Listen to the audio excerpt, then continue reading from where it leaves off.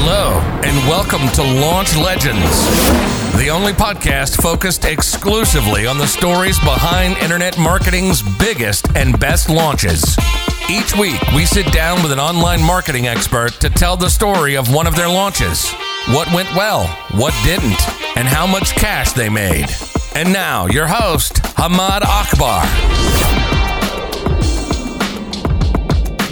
Hello and welcome to another episode of Launch Legends. Today we're joined by Senya of Planable. Planable, a SaaS company right now, has 700 plus customers and they're growing every single month. Senya talks about how in the beginning they got a bunch of customers but they really struggled to scale after that. That really demotivated them. But they persisted and eventually launched an app, Sumo, that gave them the very much needed cash injection and customer feedback. And the company just took off from there. So there's a ton of value Senya provides in this interview. But before, if you're listening to this on a podcast, please rate and review.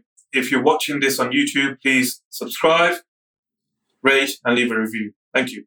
Hey, Senya, thank you very much for being on the show. Really appreciate it. So, great profile, Forbes 30, under 30, and you're building a great business, Planable. You've got over 700 customers. So I would love to know who you are and why you started Planable. Yeah, thank you so much for having me on the show. So I started Planable about 4 years ago, and before that, I had a social media marketing agency. I was in love with the advertising industry since I was a teenager, I think. I was always dreaming of working in the ad world, maybe own my own agency, my own shop at some point in time. And that actually happened during my second year of university. I started my first business, my first venture. I was building social media content plans for brands locally and regionally. And that's when I learned a lot about the challenges that social media managers struggle with when they build content, when they have to collaborate with other colleagues and other stakeholders and companies. I realized how messy and how chaotic the entire process of just aligning a team around the content plan is nowadays. It was all happening in Excels and PowerPoints and email, and I felt that it was just not the best way to work on moving and graphic and visual content. It was really, really hard to gather feedback and centralize it. And I felt like me and my team and our clients were, wasting more time on just the nitty-gritty and the tedious, the boring, rather than what we were supposed to do, just creative a strategy. And that's how, Planable got started. My two other co-founders, they have worked in the industry as well. They, saw their colleagues or have experienced the problem themselves. So, we got together and decided that this needs to stop. We need to find a solution, and marketers deserve to work a little bit better. I can tell you very quickly what Planable does for everyone that's not familiar with the company. We're a collaboration platform for social media teams, and we make it super easy for teams to prototype content so that they can actually visualize how their posts are going to look like in the end before publishing them. Collaborate with their team in a very easy to use interface. So they can easily get from an idea throughout review, feedback, collaboration, planning to publishing in the end. That's Who's the ideal customer? Our customers are two ideal profiles, agencies who by default have a need for collaboration because they have to approve and discuss content plans with their clients before moving forward with them. And on the other side, it's larger teams, so a larger headcount of social media managers or marketers that are involved in social and they need to discuss collaboration. They don't sit at the same table. Probably. So it's, they need a tool to do that, or they work from home nowadays. So they need somewhere to discuss those posts. So Senya, let's talk about your early days when you first started product development. Did you develop the product, launch it, and then work with the customers, or you started in the beginning where you had customers lined up, not like customers, users lined up where you were talking to them and building the product at the same time? What was the process like? Yeah. Not necessarily. No, I think we built the product with this huge hope in ourselves and intuition that this is going to work. It's crazy a bit now that, I'm looking backwards and realizing how risky that was. But we did it. We did it with this faith in the product that we had. I think it also helped that, we were from the industry and we kind of knew how other agencies, other, marketers are working. It was risky because we didn't have experience how others from other countries from across the world were working. If that's, a legit problem for them themselves. But then we launched the product, the first version, and we had a few customer development interviews. So we only had like a few prototypes, just a few sketches that we were showing to people. We were building the product in parallel, but at the same time, showing a sneak peek. So, Xenia, when you were showing the sketches to customers, what was the feedback you were getting? Yeah, the feedback was pretty good. People are very, I don't know how to say it. They're kind to people who are starting companies. So encouraging, of course.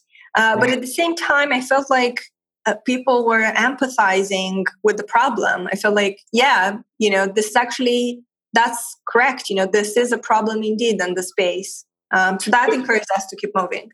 The reason I asked the question was because I experienced something very similar before, where we showed the sketches to our early customers, potential customers, and they loved it. They loved the idea. They gave us feedback. And when we launched the product, they never bought. They would not use it because they were just too happy with whatever they were using at the same time at that particular time. So even though we gave them something that would replace a ton of different applications and spreadsheets, they were just not willing to switch over. So there was a massive switching cost, which we didn't really anticipate. Yeah. They loved the idea, but they were too lazy to use it. Good, very good point. So there's this book called The Mom Test that teaches you about customer development and how you're supposed to ask questions like, okay, are you experiencing this problem? Okay, good, great.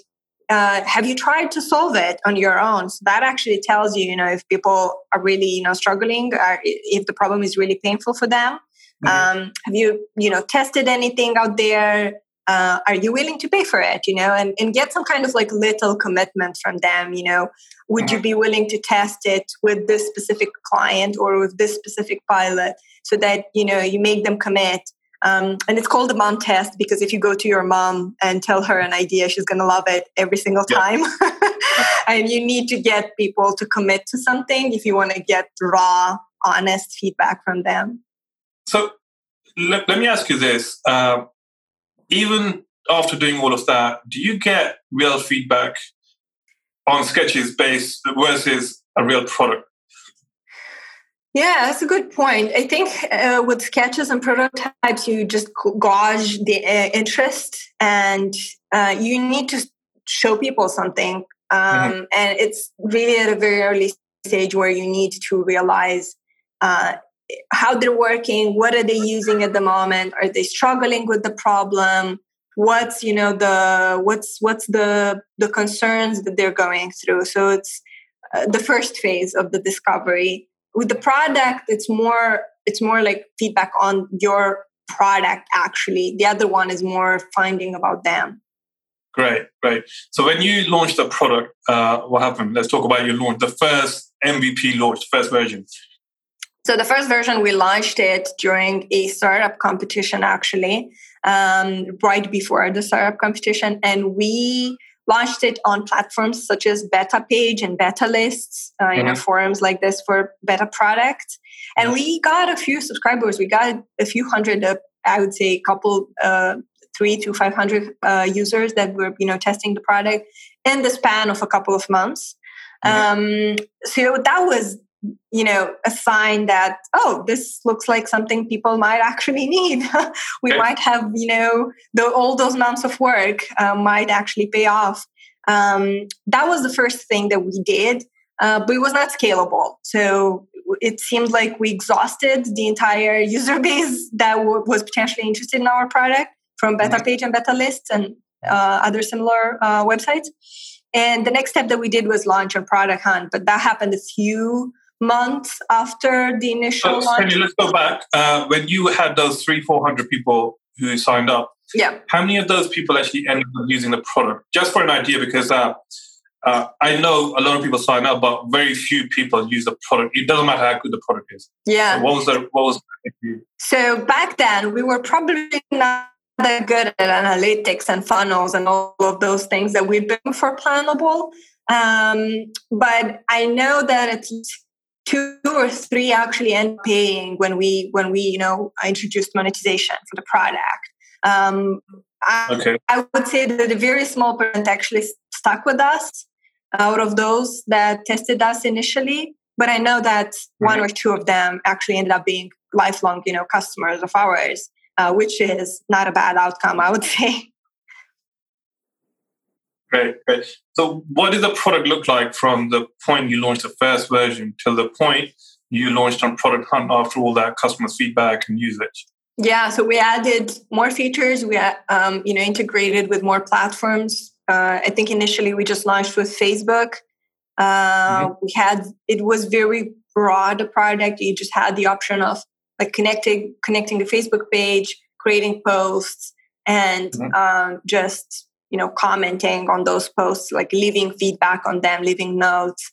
And then between that moment in time and then the launch on Product Hunt, we added more networks. We added Twitter and Instagram and LinkedIn, and we really improved the collaboration process. We made it a bit more sophisticated, the comment section, the approval system as well. I don't remember if we already had the calendar with the Product Hunt launch or if we added it afterwards. I think we did. I think we introduced a module where we could actually plan posts in a calendar view, not just in a feed view.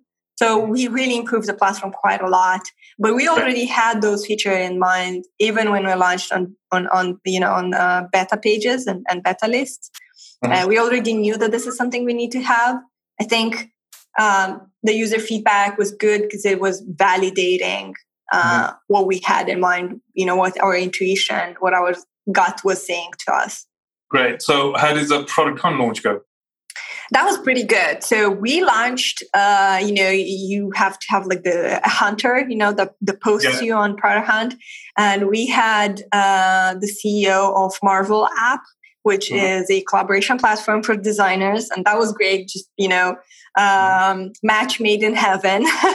And he launched us, Murat. Yes, that was his name. He launched us on Product Hunt. And we ended up being third product of the day. And we got, I think, about 1,200 upvotes.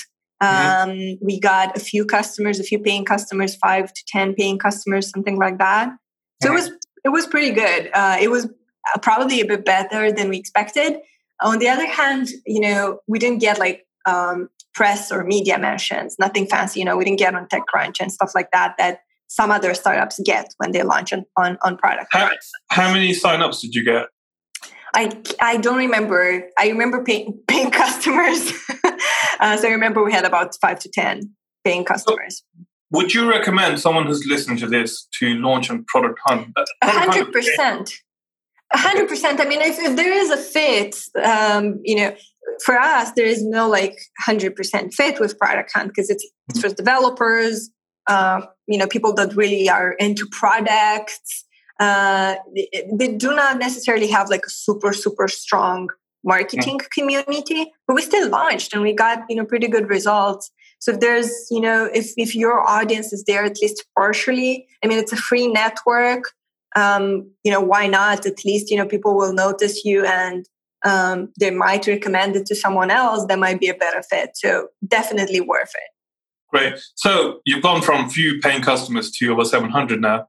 What worked for you? What happened? So between Product Hunt and our next step, we actually had quite a bad period of time for ourselves as founders. We were not scaling at all. We couldn't figure out what to do next. And it was a bit, a bit demotivational for us because we spent quite a lot of time building the product and lots of hope and lots of energy poured into it. And we were not managing to grow our revenue.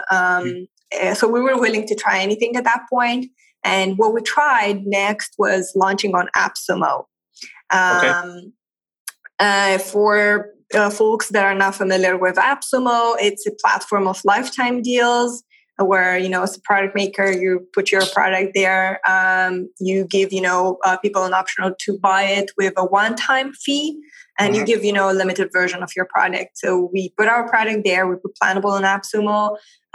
People were paying $40 to $50 for a lifetime fee to get like one of our limited plans, probably the smallest one. And we were not expecting anything. We didn't have high expectations. When was that? I think that was 2018. Yes. 2018. So. And how did you approach them? Did they approach you, or you had to go up to them and say, look? I don't remember. I honestly don't remember. I think they approached us. And we were like, yeah, hell yes, we're going to try it. We don't have anything to lose at this point. I know for some people that really kickstarted their company and really grew the revenue. That was the starting point for them. But for some people, it just didn't work at all. Well, it didn't work. Actually, it did work, but it worked in a negative way where the company got such bad press and feedback that it just didn't go anywhere. So how did you prepare for the AppSumo launch to make sure that nothing broke down? I'm sure something did, but I'm sure that's a good question. So we didn't prepare that much because we didn't know that it's going to be that big. We had, as I mentioned, no expectations whatsoever. We read a few articles about people that launch products, and we were like, articles, people made 200,000 with AppSumo. And I was like, no, there's something shady about this. It doesn't make any sense. So I didn't take it seriously. I felt like it's, how can you make 200K in a couple of weeks? I mean, and that was the number that they made, but, you give quite a big chunk to AppSumo. So they made less, but still, so we didn't really prepare. I think, we prepared, we put a few servers up just to make sure that it doesn't crash or anything like that. But we didn't expect it to be as big as it was.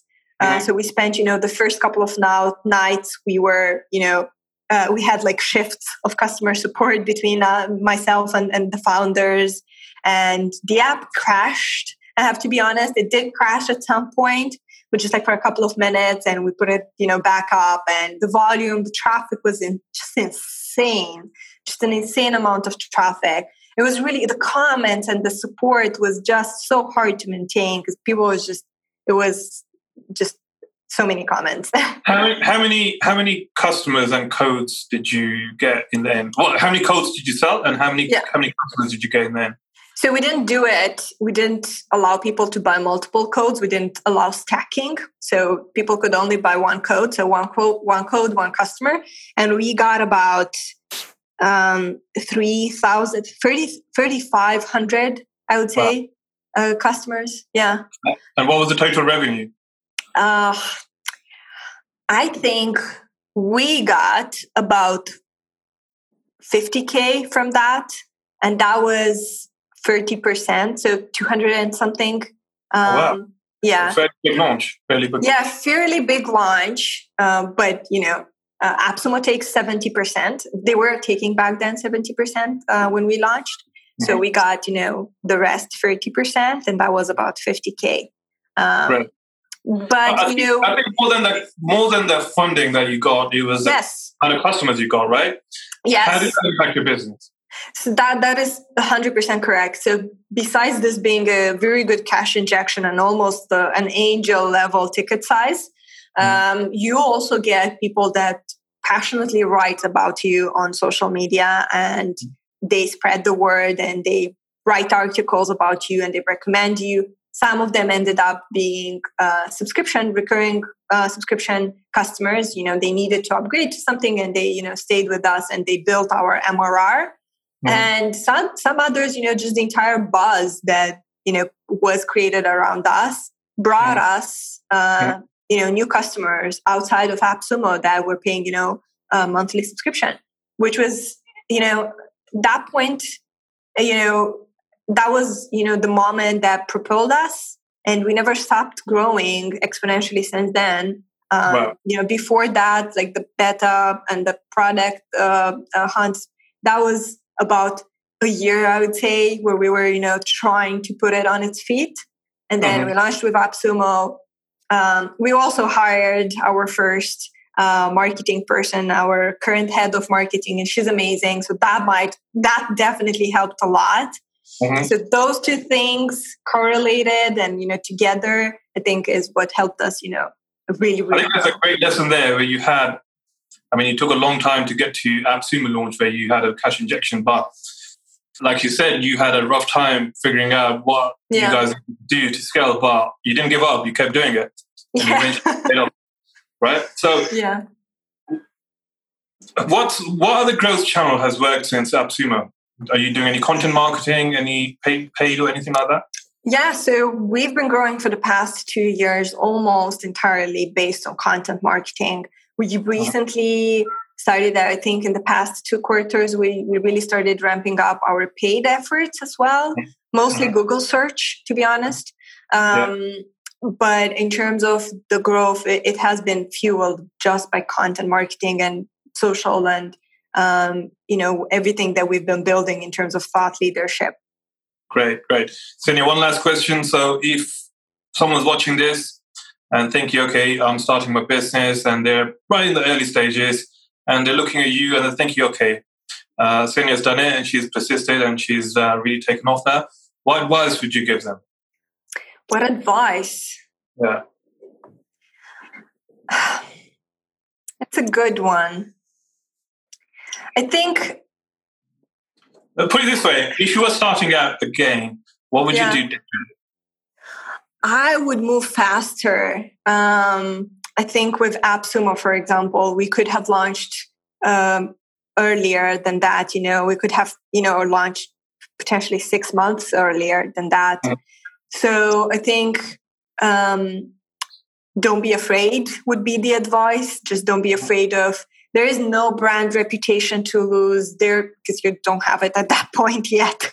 There is nothing. There's very little you can lose.